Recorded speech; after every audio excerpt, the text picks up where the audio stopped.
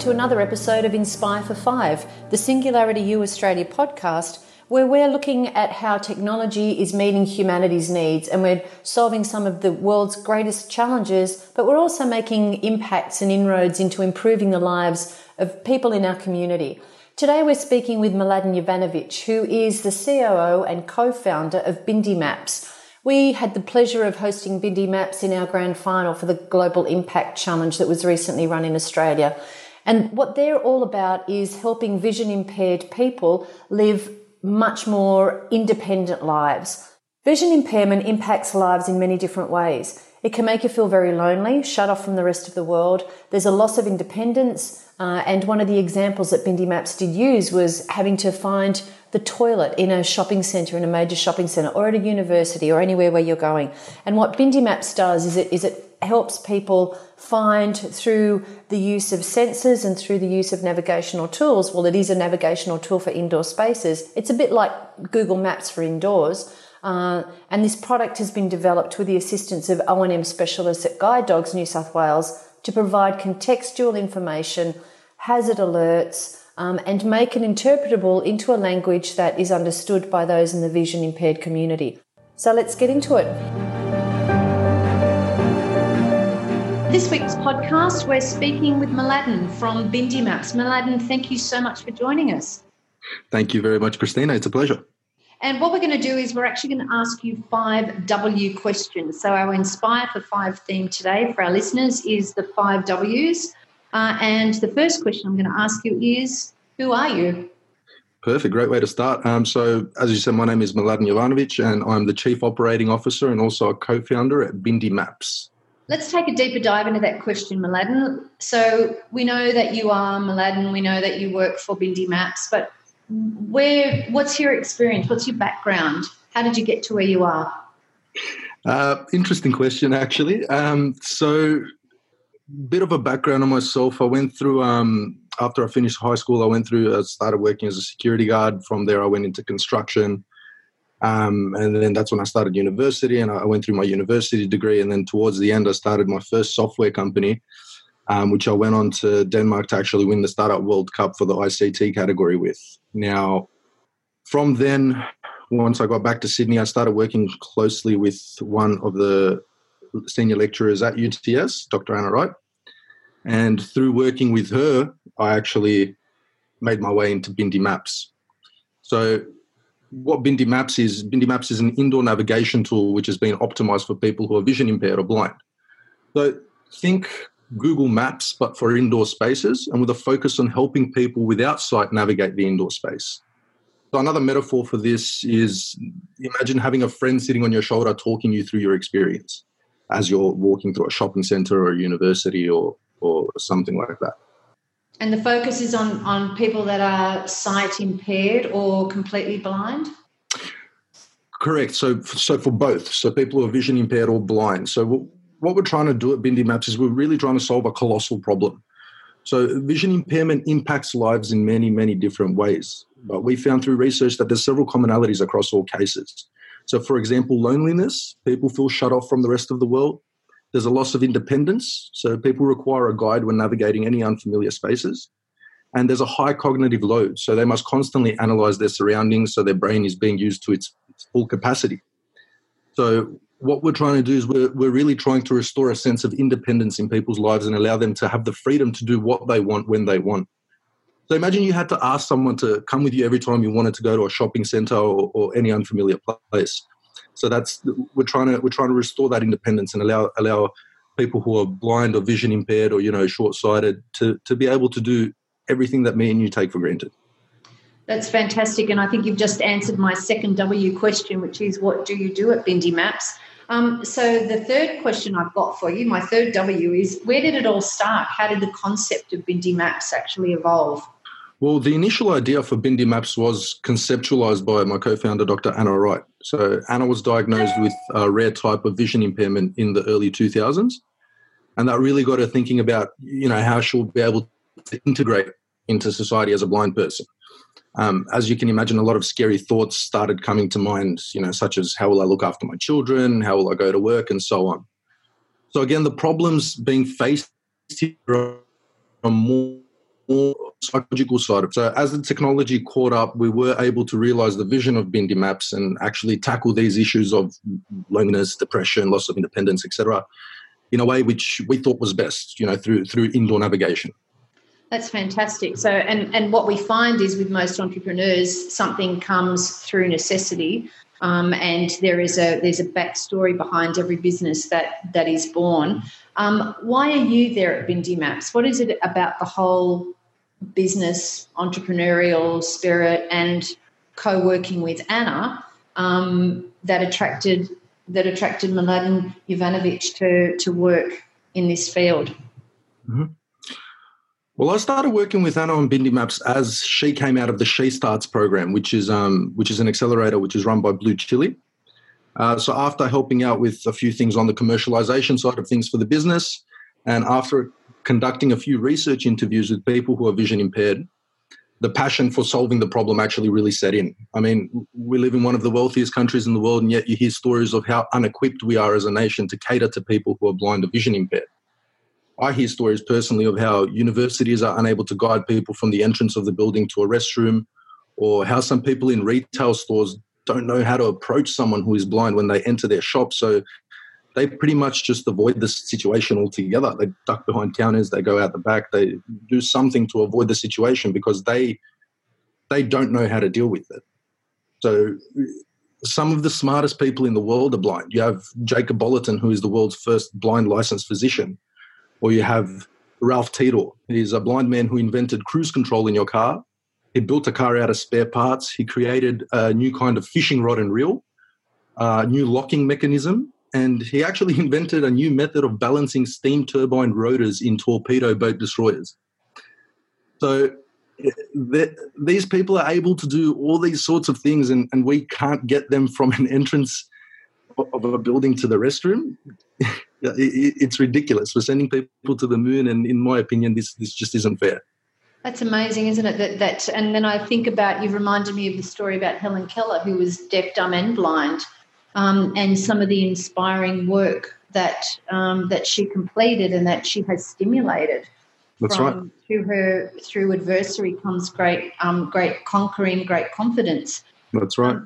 When do you think then, so my fifth question is, when do you think that technology will catch up and be able to solve our problems? As you said, we can send a man to the moon. We can do the most amazing things now with autonomous vehicles. When do you think technology will catch up with the problems surrounding those people that are vision impaired or blind, so that we can live a normal life, or everybody is able to live that life? I use the term normal a little hesitantly, because my normal is different to other people's normal, is different to your normal, etc. But to live a fulfilling and complete life, as you say, I can't imagine what it must be like not to know where the restroom is when I go into a shopping centre. Well, that's right, and that's just some things people take for granted. So personally, I think the technology is here. The technology has caught up. We've got, ultra wideband, we've got Bluetooth, we've got so many different technologies that can be used as sensors and as platforms to guide people.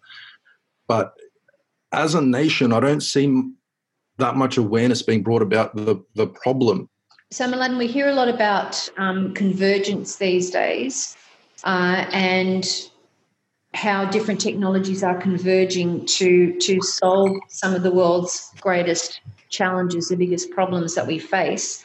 What are some of those technologies that we might be able to look for to create a convergence with, to help alleviate the problems that you're looking at? So how many different technologies exist out there where we might find the solution? Well, look, there's plenty of technologies that exist. So we are focusing on Bluetooth, because we found that, with the right amount of Bluetooth sensors within an indoor space, we're able to get very, very, very accurate and high performance technology. Whereas some people are focusing on Wi-Fi, some people are focusing on using the Earth's magnetic field. I mean, there's so many different combinations of technologies that you can use, especially with 5G coming out now. People have, these thoughts that the technology is going to be that advanced that it's going to be able to go through walls, it's going to be able to do all these sorts of things. So again, it's just a matter of finding the right mix, and technology is always going to improve. There's always going to be, the new up and coming thing, the new shiny thing on the stand. But I think we're at that point now where we're actually able to solve this problem just with the right amount of help from people who are knowledgeable in these fields. Like we need more people focusing on these problems, and that's exactly what we're trying to do. We've put together a team of absolutely phenomenal people within our company that are actually focusing on solving this problem. So I actually think we're at that point now, to be honest. Which is fantastic that a company like Bindi Maps that's been born out of an accelerator program. I have a lot of respect for what comes out of Blue Chili. And Anna's background in why she actually started the business, and that people like you have seen the amazing capacity and the amazing worth, and how that there is a need and a gap in the market. It's that whole innovation through necessity. I think it's wonderful that you have gathered those minds and the brains together in order to be able to serve this problem and to come at it. Wouldn't it be really nice if there was the financial support, I guess, that you need as well in order to move this forward? Of course. Well, lucky for us, we are a social impact business, so a lot of people are willing to get behind the cause, and we have actually raised a decent seed round, and now that's actually gotten us over the line to create a commercially viable product, which we have gone out into the market, and we've got some actual very big retail stores on board. We were just out at Stockland in Wetherill Park. We had guide dogs there doing a walkthrough of the area. We've just done a very big installation there. So people are getting behind us, and we are looking at opening a Series A towards the end of this year, just to start expanding things a lot quicker and just solving the problem quicker and refining the technology. And again, we're on the trajectory of solving this problem, getting as close to solving this problem as possible by the end of the year, by having a very, very stable product. And again, it's always going to improve. The technology is going to improve, but we're always trying to be at the forefront of that high-performance indoor navigation tech. And if the funding will be there, I'm very confident that people are getting behind the cause, and we've got the numbers to prove that we're doing well. So it's not a problem at all from our end, to be honest. That's absolutely fantastic. Can you just tell people, because what I found fascinating about Bindi Maps as well is the process that you went through, and I know we're probably up to question number 6, and we are Inspire for 5, but let's just say that this is 5.2. What is the process that you use, just so that some of our listeners can get a better understanding of how Bindi Maps actually works? Well, whenever we talk to people about installing Bindi Maps, we get a lot of questions from facilities managers and building owners around, the complexity of installing such a system. Because when we tell them about what we're able to do, they go into, you're going to have to, start cutting out holes in the ceiling and, running wires and all this sort of stuff. But it's actually not difficult at all. So the installation process can be broken down into 3 simple steps. So step 1, we'd get the floor plans provided to us by the facilities management or a building owner, and we would map the placement of these little Bluetooth beacons on those floor plans. So step 2, our technicians would enter the site to install these beacons. Now, beacons are stuck onto ceilings using double-sided adhesive, so nothing is damaged internally. We use that 3M tape, so there's no drilling into ceilings and there's no wires required. And then step 3, once all the infrastructure is installed, once the Bluetooth network is up and running, our team will just load all the software and all the content into the back end, and we can push the site to the App Store, and it'll be live in the dogs. We'll get some that community to come and do a walkthrough and ensure that everything is running smoothly. It's that simple. For a 3,000 square meter office level, it takes us 30 minutes to put up the beacons and a couple of hours just to load the content, and everything is ready to go. So how long does the whole process take you from where to go, say? So let's say we're dealing with your standard installation of, a 2,000 square meter office floor. We will get everything up and running within the day. If facilities management or the building owner, if they are on board with it and they help us and they provide the floor plans, we can get everything done within a day. That's absolutely fantastic. Mladen, it's been an absolute pleasure speaking with you, and I'm sure our listeners will be inspired And I think what we really want to do is make people think about different technologies, how they can be used to create a better world for everybody, and start thinking about groups of people that potentially we don't consider. So, who would know that I know the first time I heard you speak, to actually consider that a sight-impaired person might have difficulty finding a restroom really struck a chord with me. So congratulations on everything that Bindi Maps is achieving, and we'll be really interested to follow your story. Yeah, Christina, thank you very much for having me on the podcast. And just on that, it's another thing that, people do take for granted, and that's exactly what we're all about. We're just trying to raise more awareness about the problem and just make people think and just get them on board with, solving this issue.